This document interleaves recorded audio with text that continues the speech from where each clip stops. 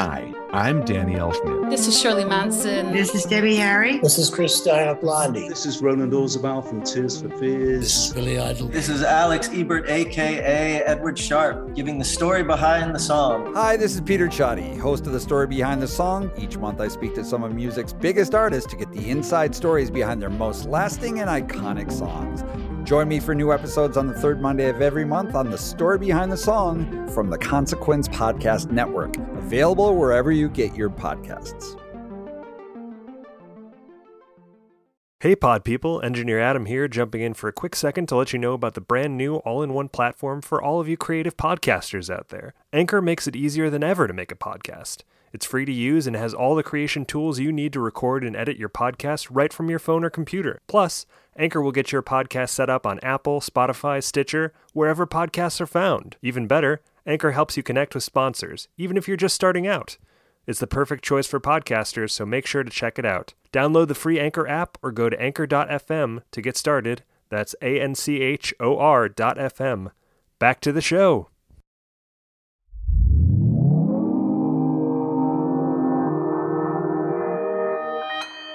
Consequence Podcast Network.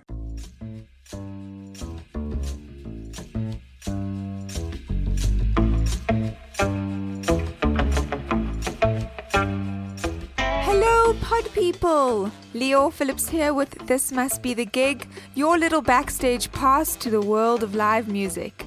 Every single week we bring you fascinating conversations from the beating heart of the performance scene with some of the most exciting names on this big, gigantic, spongy globe. We talk passion, we talk first concerts, insights into the creative mind during this truly unusual time, and everything in the juicy center. This week we're excited to share a conversation with experimental pop star Netta. Fishing way back into my memory lane. The Israeli artist won the esteemed Eurovision contest in 2018, sealing the victory with a brilliant and quirky Toy. Utilizing a loop station to accentuate her resonant, powerful voice, Netta has since dominated stages around the world and seen her music spread like wildfire, including Toy becoming a massive force on TikTok. Between a video series called Netta's Office and a viral cover of Supercalifragilisticexpialidocious for Disney, the Tel Aviv-based singer has found appropriately unique ways to keep creative and connected with fans through quarantine. In this chat, Lior spoke with Netta about connecting to the Beatles in school, what it was like participating in Eurovision, her appearance in the Will Ferrell film based on the contest, and so much more. So let us not be delayed. This is Lior and Netta. Enjoy!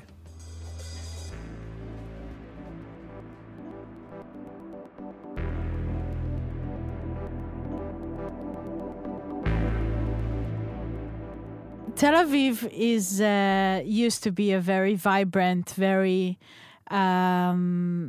special, very unapologetic city, and it's kind of sad right now.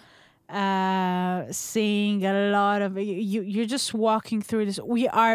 Israel is one of the only countries that reinforced lockdown for the second time. This year, like severe lockdown, no restaurants, no pubs, no gyms. Once again, so we're just going through this right now. Where there's a lot of crazy phenomenons, which is like people are performing on trucks around the city to people in balconies. Which is interesting. That feels very Israeli. I lived in Tel Aviv from 2014 until 2017. So around about there. Oh. I can't even imagine Tel Aviv or Israel in general just locked down. Because when you describe living there or being there, everything is about people walking around, sitting and chatting at all hours of the day. Yeah. Every restaurant and bar open. You only eat dinner at 10 o'clock at night. You go to work at 11 the next day. Totally. Everything happens in the street. Everything happens outside. Everything is in the street. Like a bar would open on it's called sidewalk pubs and sidewalk parties. Everything is happening on the actual street because the weather is so amazing.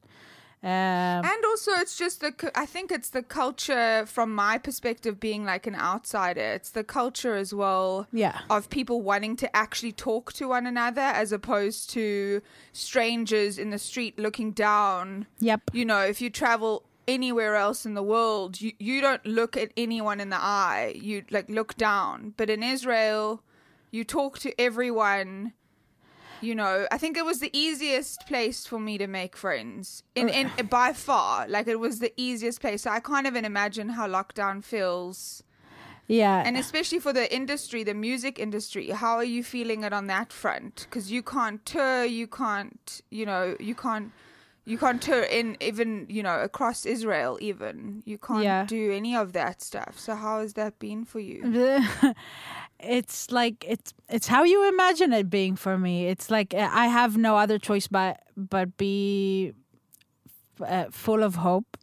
We are currently writing an album. We are writing between closed doors. Everything is, you know, it's very difficult to find inspiration this time. Yes. But it's kind of cool, you know. Living in, like, I think of Corona as like a processing, like a speeding, like a time, like, how do I say that? It's like speeding processes. It's like everything that was meant to happen in a longer period of time. Now we have like the time to do whatever I wanted to do. Right. It's giving you like a moment to pause. Yeah. Yes, and it gives us like a moment to rethink and focus about what we really want to do, where we really want to go. Like I've heard from a friend who was a very successful a fashion designer. And she opened like a few of her, how do you call it? A few stores.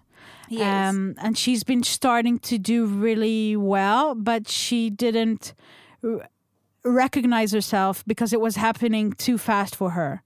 And now she's been closing a few stores, and she's been opening an online thing.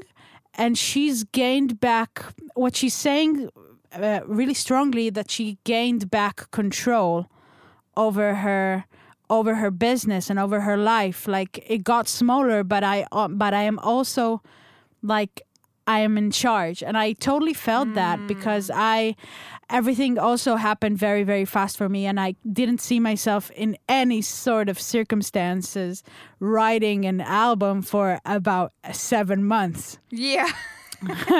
Like sitting in a studio day by day and writing, which is like the plus in this. It's total shit situation. But so it's given you kind of a moment to restructure and reshuffle how you creatively process your work. As opposed it's to another opportunity. Yeah, as opposed to just being on the road. Although that is helpful sometimes. You mentioned the word like inspiration earlier. You know, we don't know where that actually comes from, but being on the road, sometimes it can jolt that sense of, you know, intrigue and that sense of curiosity. So when you're on the road meeting people, you get ideas. So where are you getting those ideas from now? Is it just by being within yourself and reflecting on your own personal, you know, your experiences? Yeah, I'm actually fishing way back into my memory lane, cruising, you know, because, you know, to write about the certain situation is very depressing and it makes me obviously unhappy. So you don't want to do that. But I've been through so much, and I've been repressing so much, you know.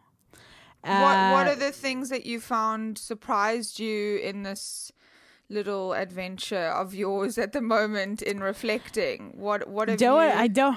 I was surprised by how much of my childhood did I actually repress inside, and how much freedom do I need to give it in my music right now. It's like stories since I was 12, like experiences that I've been through when I was very little, that I found like I am very eager to release. I'm very eager to write about. But come on, girl, it was when you were 12 years old, but it's like so vivid, and it impacted me so deeply till this day. It's like so a lot of the stuff that came out is actually about me when I was a child, which is kind of like a childish album, but I don't want to ruin too much. I feel like it's more exciting to do what you're doing, as difficult and as tragic and as harsh as it is to go back to yourself, because who is that person? Who were you at 12? It's very hard to, it's like a therapy session. It's very hard to, reintroduce yourself to yourself and then speak about it.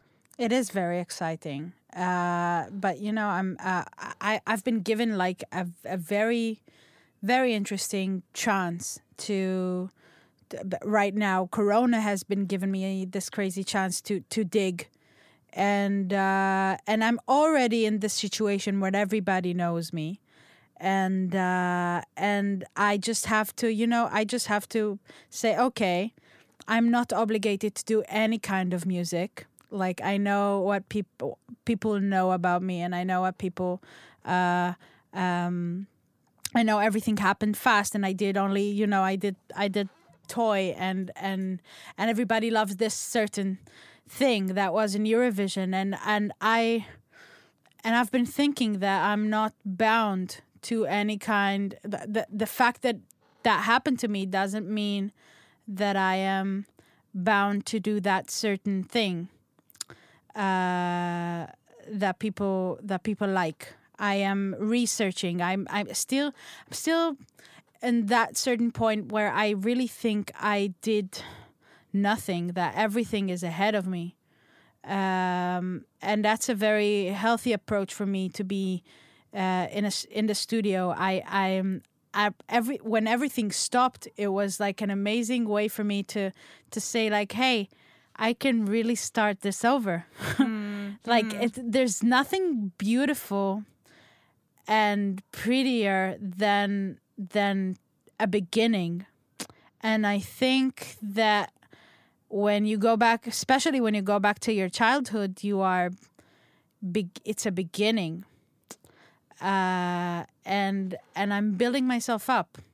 Yeah. It's a very, very liberating, very special experience for me. And I kind of like that you are so focused on it, and then you have that perspective that you understand that you can't just be that, that world of Toy, like that song and Eurovision. You can't just stay in there.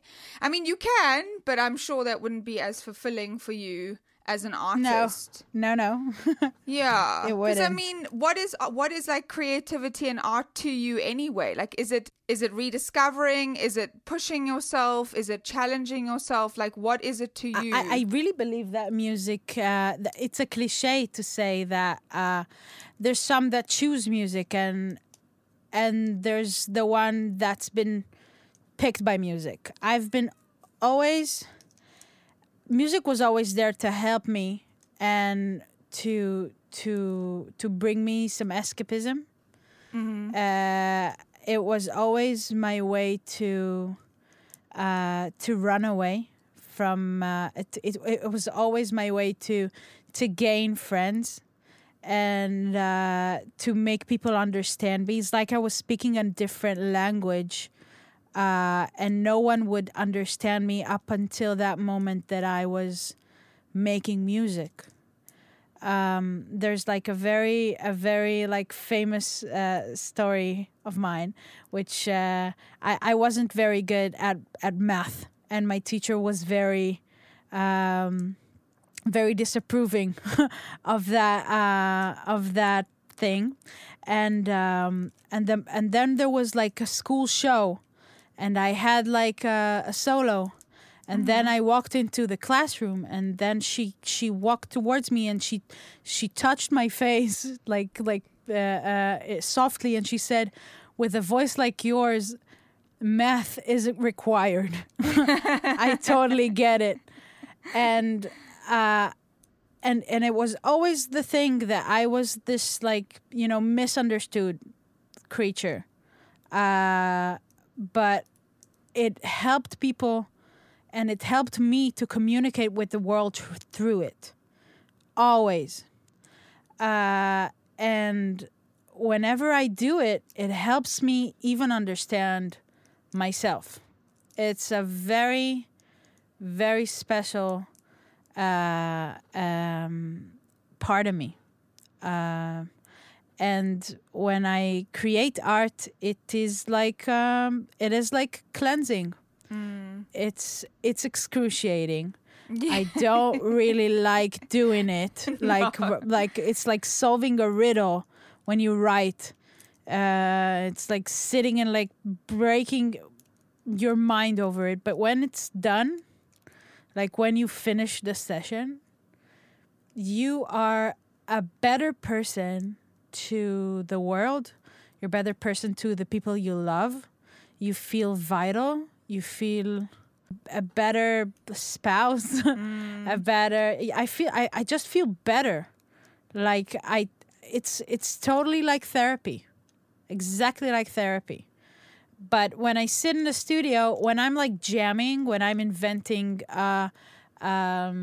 melodies, I have a lot of fun. But when I'm writing lyrics, it's like you need to shoot me because I am in this severe pain. But I mean, a part of you loves that pain as well, right? Because it gets you to where you need to go, which is the place that you love. So it's like the pain is part of the process. Yeah, no pain, no gain, another cliche. Yeah, as sick as that sounds. But so considering your path, do you remember the very first performance that you ever did? I remember seeing a videotape of me when I was 2 years old, and I wasn't the chatty little girl. My mother was trying to speak to me, and I wouldn't say a word. And then she would start singing like there was an old woman, and I immediately start singing, and I knew all the words to a lot of songs, a lot of Stevie Wonder songs, a lot of like when I was 2 years old, I knew how to, like, the cliche of the cliche of singing before you're speaking. That was very true about me. And I remember the earliest show that I remember is I was in a first grade, and there was like a school choir, and I had like a Russian conductor. And she would do sometimes she would do auditions for solos. And then she would say, Netta, do you know this performance on Friday? I want you to sing the solo. And then I looked at her and I say, my mother told us that we are going to Eilat, which is like a southern, it's like a Vegas for Israel. Yes. And she said that we were going to Eilat, but she didn't say when. Okay. And whenever someone would come to me and would say that, listen, on Wednesday, on Sunday, no, I can't. I'm going to Eilat. I don't know when, but I'm going. And I remember myself saying, no, I can't sing the solo. I'm going to Eilat. And then she asked me when, but I don't know, but I'm going. And I remembered she asked me to sing, and then eventually I sang, and I remember the heads quickly turning, like all of the kids in the classroom were turning, and I realized I have something. That was it was very, I wasn't shy. I was just going to Eilat, okay? Yeah. I wasn't afraid to sing or something. I'm busy, please. I had an obligation, which is a very diva moment. Listen, that was beautiful, but you've got places to be. Like before I even sang, I was a diva. But were you nervous about singing in front of people? Like, did nerves or any of that come into play when you were younger? Or as you started singing more and more in front of people? It actually, at first it wasn't, the nervous part wasn't a thing. But when I grew further up, it was a thing. Like why do you think it only came up later? Because of my self-esteem issues, in my opinion. When I was, it got worse and worse. As I gained weight as a kid, it got worse and worse. I got social anxiety. It was kind of a. I don't know if it was a fast process or a slow process. From the first or second grade, it started happening, and it peaked when I was at the 6th grade, and then it kind of it settled. Then I started aging, my teen years started happening. So femininity and sexually I grew up. So that was a kind of differently. But that was the points where I started to feel anxious. Like, I realized that the singing in my life is something that is very important for my self-esteem. It helped me a lot to gain friends and to establish my status. And when I grew up, I started to develop a personality. My own personality besides the singing thing. When I was growing up, no one on stage, in certainly not in the pop sphere or pop genre, no one on stage was bigger. It was always these really young, thin, blonde, long hair. The pop mold looked very different to what it looks like now.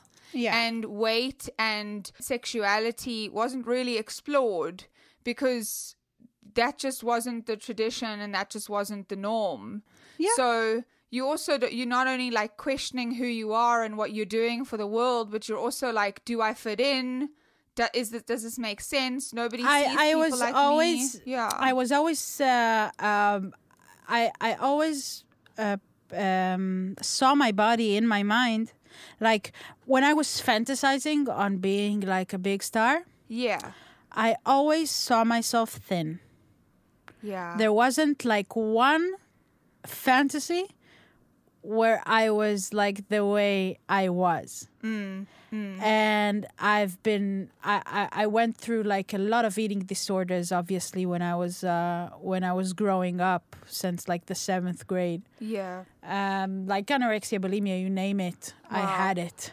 And my mother told me always that I was beautiful. And I was and I totally didn't believe her. I thought she was lying. And I looked at her and I say, Mom, I know that I am many things, but I am not beautiful. Why are you lying to me? But she never backed out on that version of the reality that she believed in, that I believe in now, that I am beautiful. And I was always, I was never pushed. They never pushed me to do. I was I knew how to sing when I was young, but they never pushed me to do anything. They even they really they guarded me from TV shows. Since I was 16, the TV people, they know about somebody told them that there's this girl that she's freaky and she knows how to she's very weirdly she's a weird performer and you have to see her, and it was at a very young age it was very clear, and they looked for me, and I waited so many years so I can get everything figured out. I waited 10 years before I went.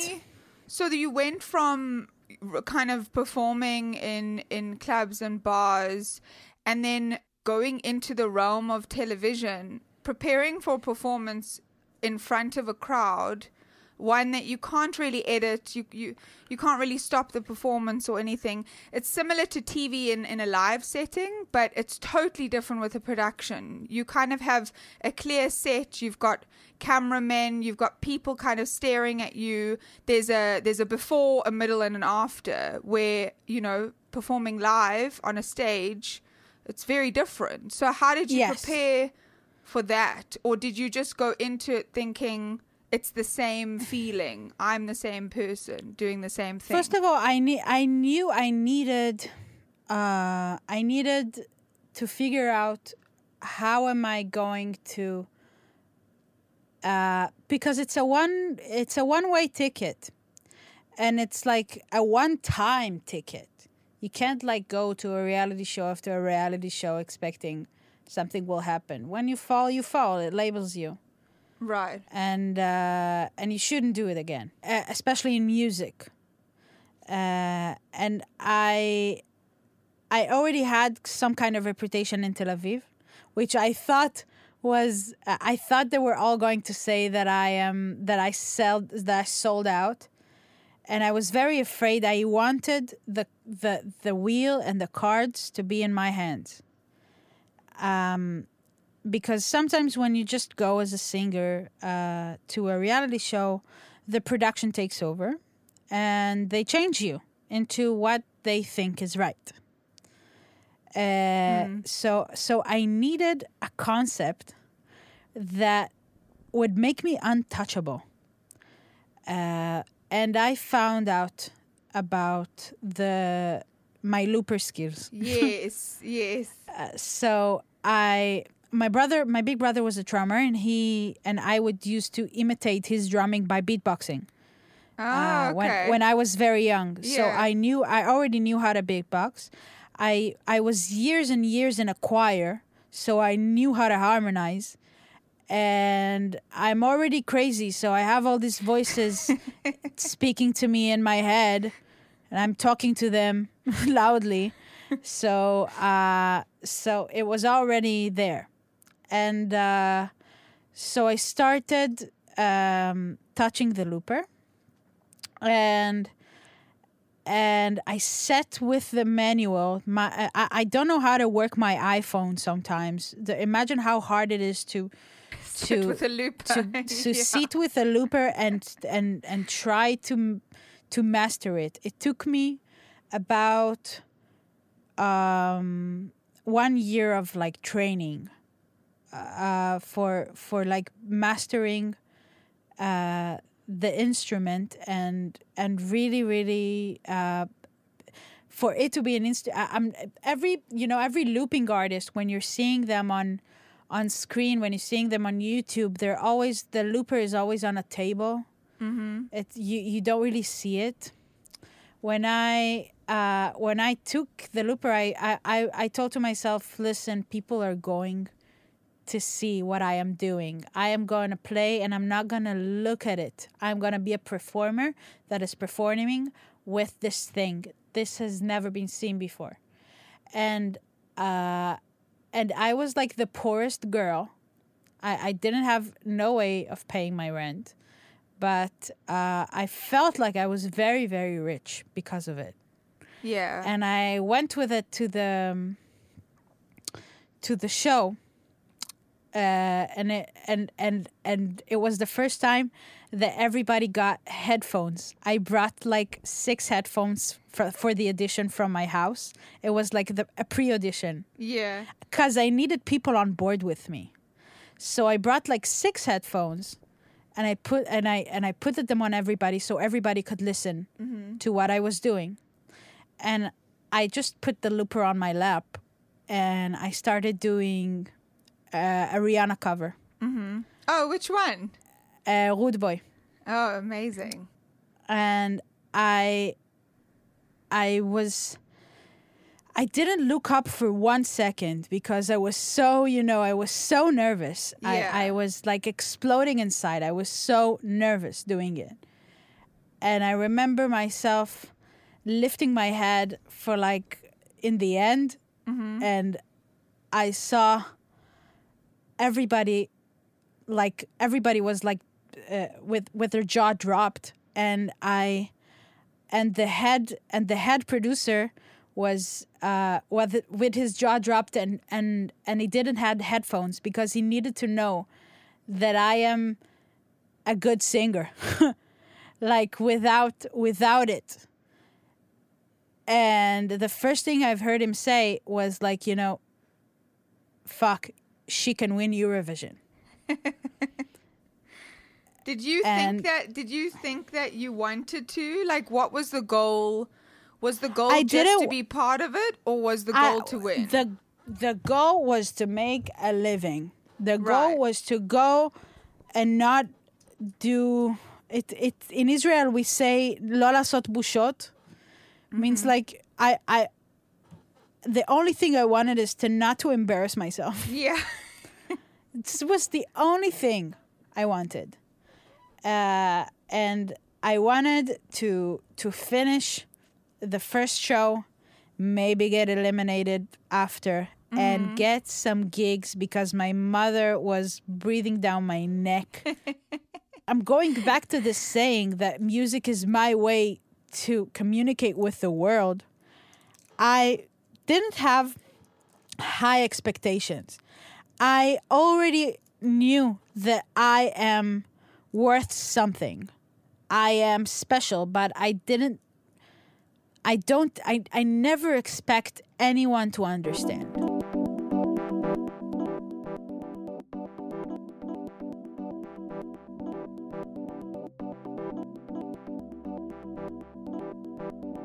Pause the podcast! It's time to step away from the conversation with Netta ever so briefly to share a special segment.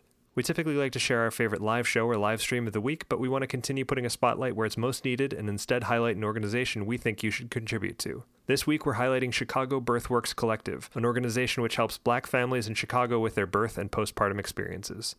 Chicago Birthworks offers programs geared towards educating, caring for, and supporting families and new parents.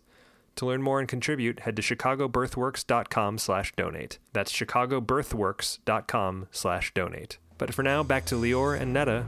Enjoy!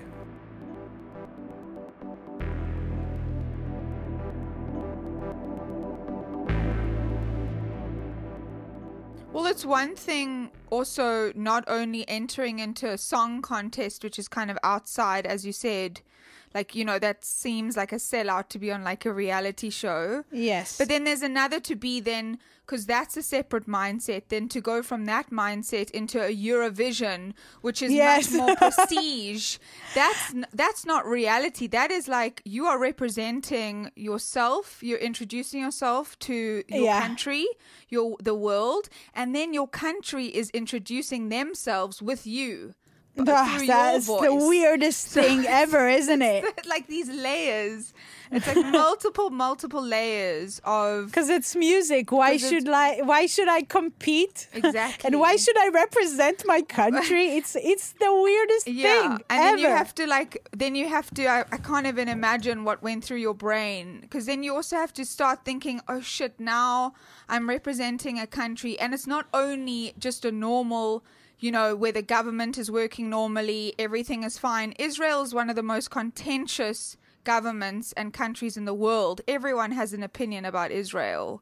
So you're also putting yourself up against that political landscape, the creative landscape, what people think Israeli music sounds like, which is insane because no one really knows unless you have a good ear. And you want to know about Israeli music, no one really knows what it sounds like. They think it's just like I don't didn't even really think at that point that I'm representing anything. I was always saying that, listen, I am Netta. I am not Israel. I am a girl who lives in Israel. I Right. love her. I love my country. But I am a musician, and this is what I do, and this is what I make. If you're interested in Israeli music, you should search Israeli top hits on YouTube. Yeah. And then you'll get there. But I am not that, obviously. Which is why I think people naturally were so surprised and so enthralled and excited about you, because you not only brought a new spirit to Israeli music and that kind of pop, you know, that landscape, like what was playing on the radio in Israel, but you also brought that into like, oh, fuck, wow, she's doing these things that I've never heard, I've never seen. So you also brought another level to that, I think, that people appreciated. And you're such a great performer, you almost forget that you were so new at it. Like when I first saw it a few years ago, I was like, where has she been? Like, where did you come from? You know? And I feel like that's something that it makes sense that you spent a year with your loop machine. It makes sense that you were, you know, you took time for yourself to make sure that you were ready, even if you didn't know what you were getting ready for. And I think it's kind of amazing. And then you got to be in Will Ferrell's movie, who's like, I love him so much. I know. Wow, Will was amazing. Will was amazing. Were you a fan? Obviously, I grew up on him. Anchorman is one of the most genius creations, and he's like a comedy god to me. He's like, but you know, he's like licorice. My mother thinks he's very stupid. I think he's a genius. And like the one that gets in is like my kind of people. Yes. But wait, so He's what did you do incredible. when you met him? Like, what happened to your insides? And could you speak? I was kind of in drag. Yeah. Yes. He was, you know, it was very funny that he actually watched me win my Eurovision. He was sitting with my delegation. Wow. And my entire beauty team was like whispering. It's like, oh my God, is that Will Ferrell? Is that Will Ferrell sitting with us? What is he doing here? Like, we were in Lisbon, and like his wife is Swedish, and she's like this like crazy Eurovision fan, and she got him. He was just there but obviously he was like looking at researching for the movie. Yes, but you know, he was he knew about Eurovision for years. Yeah. And when they were in Israel, the producers came. They were in Israel, and they asked me together with Will. They asked me to do it, and I was so surprised they were even asking me. And then we got like the concept that there's a lot of Eurovision winners doing it, and I was very honored to be like.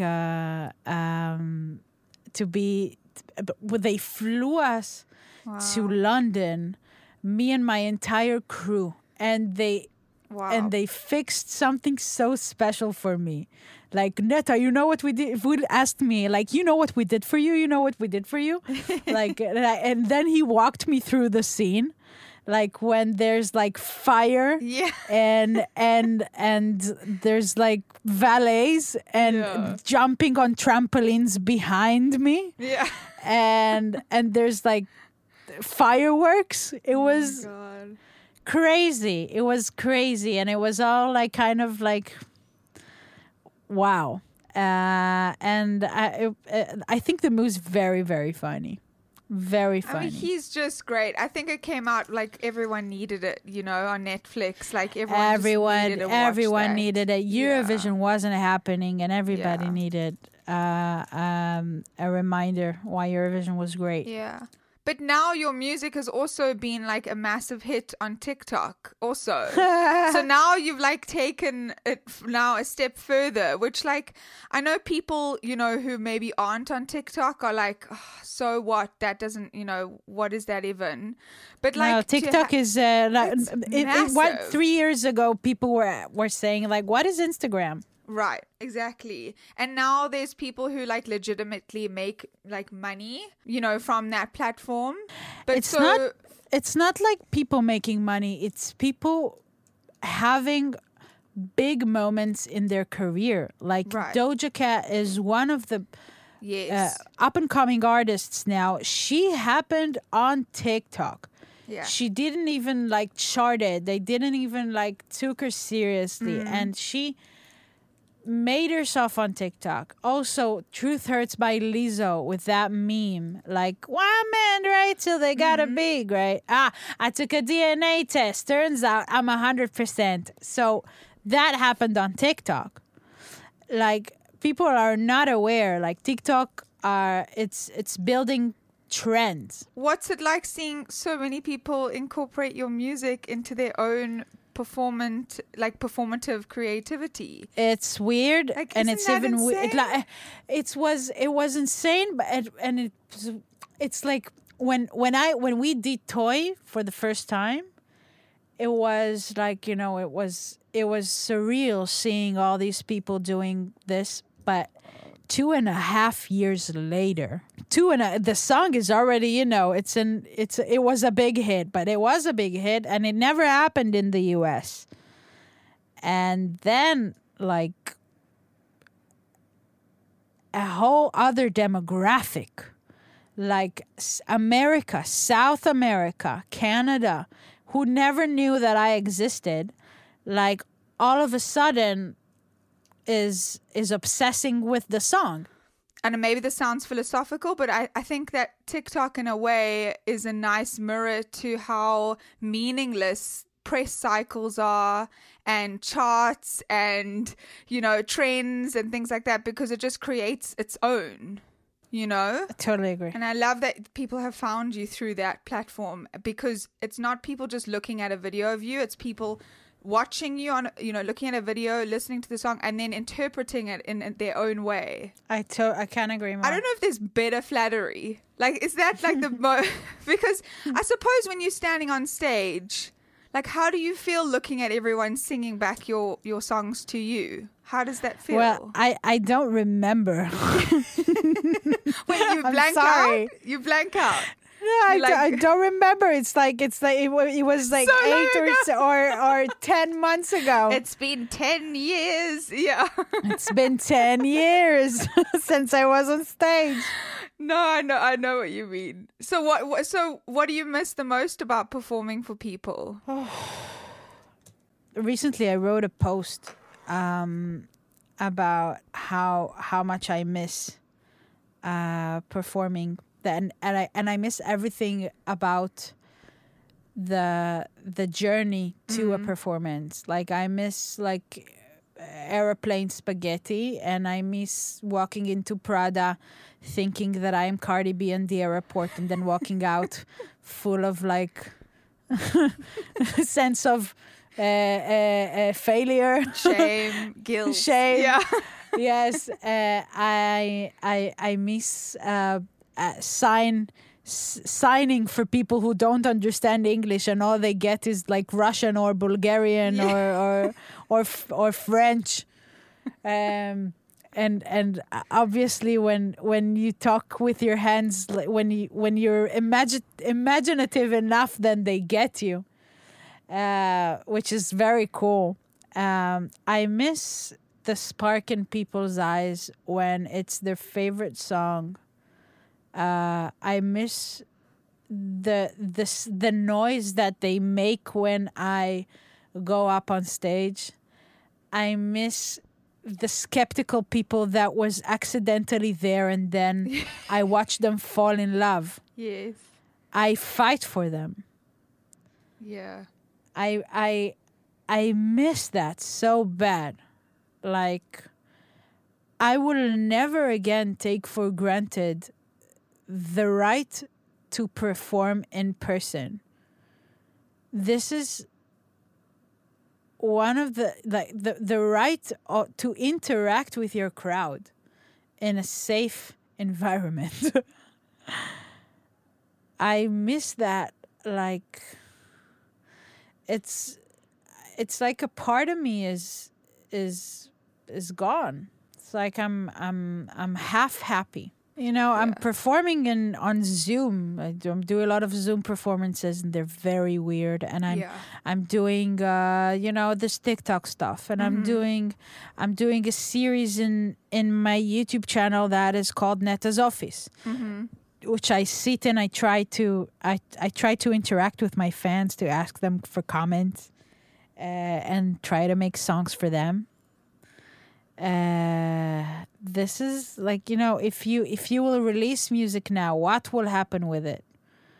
Like, there's nowhere for her to happen. Do you remember the very first performance that you ever saw live on stage? The first artist you saw, like in a concert at an arena or stadium? Do you remember that very first show? I grew up in Nigeria. Grew up in Nigeria. Yes, we didn't cover that in our Why did we not talk about in that? our 1 hour conversation? We didn't what cover have we that. been talking about? Oh my God.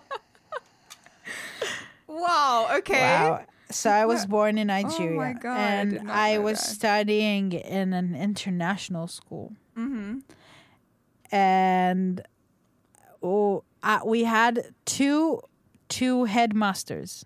One is Mr. Jackson and one is Mrs. Jackson. Yeah. They were a husband and wife. They came from America, and I was like in preschool there. Right. And they brought us up on the Beatles. And the first performance I remember is Mr. Jackson with his guitar singing Yellow Submarine. It's amazing. Could he? Was it good? He was a bald guy with a mustache, and the headmistress was standing beside him with a tambourine. Oh my gosh! And it was the sweetest thing that I can remember, and I remember enjoying it like it. I grew up on the Beatles because of them. Yeah, because of them. And they obviously loved it too, I'm sure. I can imagine them swaying and smiling. And But so, and then thinking about your, like, all the travels that you've done and all the places that you've been, what's the standout performance that you've seen? The artist that really blew your mind on stage? When I saw The Roots... I saw them in North Sea Jazz Festival. Yes. I never wanted to be on stage that badly as I wanted to be on stage with The Roots. Like, they were a machine. They were a machine. The brass section is like... sublime. Yeah. I can't even speak about it without like getting chills in my body. I just had Black Thought on the show like 2 weeks ago. Oh, wow, really? Yeah, he is the coolest, like most zen obviously person you've ever spoken to. He's obviously. He's just it's for a writer. I rarely have words for people like that. He's just he knows exactly what he wants to do, and he does it. I envy that so much. Me too. How can people have all the answers? But he doesn't. But he doesn't say he has the answers. But he has the answers. Okay, he has just them. Leans into himself. He gets out of his own way. That's the beauty of somebody like that. Like, that's what I learned when I spoke out to of him. His own way. He just gets it done. You know, he just gets the work done. He has a vision and he executes it. There's no like, should I do this? Maybe I shouldn't be here. Do I fit in here? There's no doubt of mine. I deserve to be here. I've worked my ass off. I've been in this for decades. Hear me. listen to me. And I feel like it's not an arrogance, it's not an ego, it's just a sense of true belonging. Like he knows exactly where he belongs. And that is so inspiring, I think. Inspiring, and I'm very envious of him. I know. Right now. But that's a good thing. It sounds so simple. It sounds so simple. But like, you're doing easier it. said. I know, but you're doing it. I know you think you're probably not, but you are. You're pushing and you're doing it, I do my best. I try my best. Thank you so much for chatting. I'm so glad to have you on the show. And wow, Lior, this was amazing. Thank you so much. It's been such a pleasure to just get to know you and dig into your life a little. And do you have any idea when the album will come out? Are you planning on a next year release? Are you planning on what's your plan? I'm kind of planning on finishing it. It's like, shut up, stop asking me questions. Like, I just want to get it done. This Must Be the Gig is produced by Adam Kivel. We'd like to thank Dean Berger and Daniel Brater for additional music, as well as the Consequence Podcast Network. Hey! If you've listened this far, why not go the extra mile and leave us a review on Apple Podcasts or wherever you find your podcasts. Your comments provide valuable feedback for us, and it helps other people find us too. For information on new episodes, be sure to follow us on Facebook, Twitter, or Instagram at TMBTGPod, and generally just irritate everyone you know about the show. Thanks again, and I miss you already.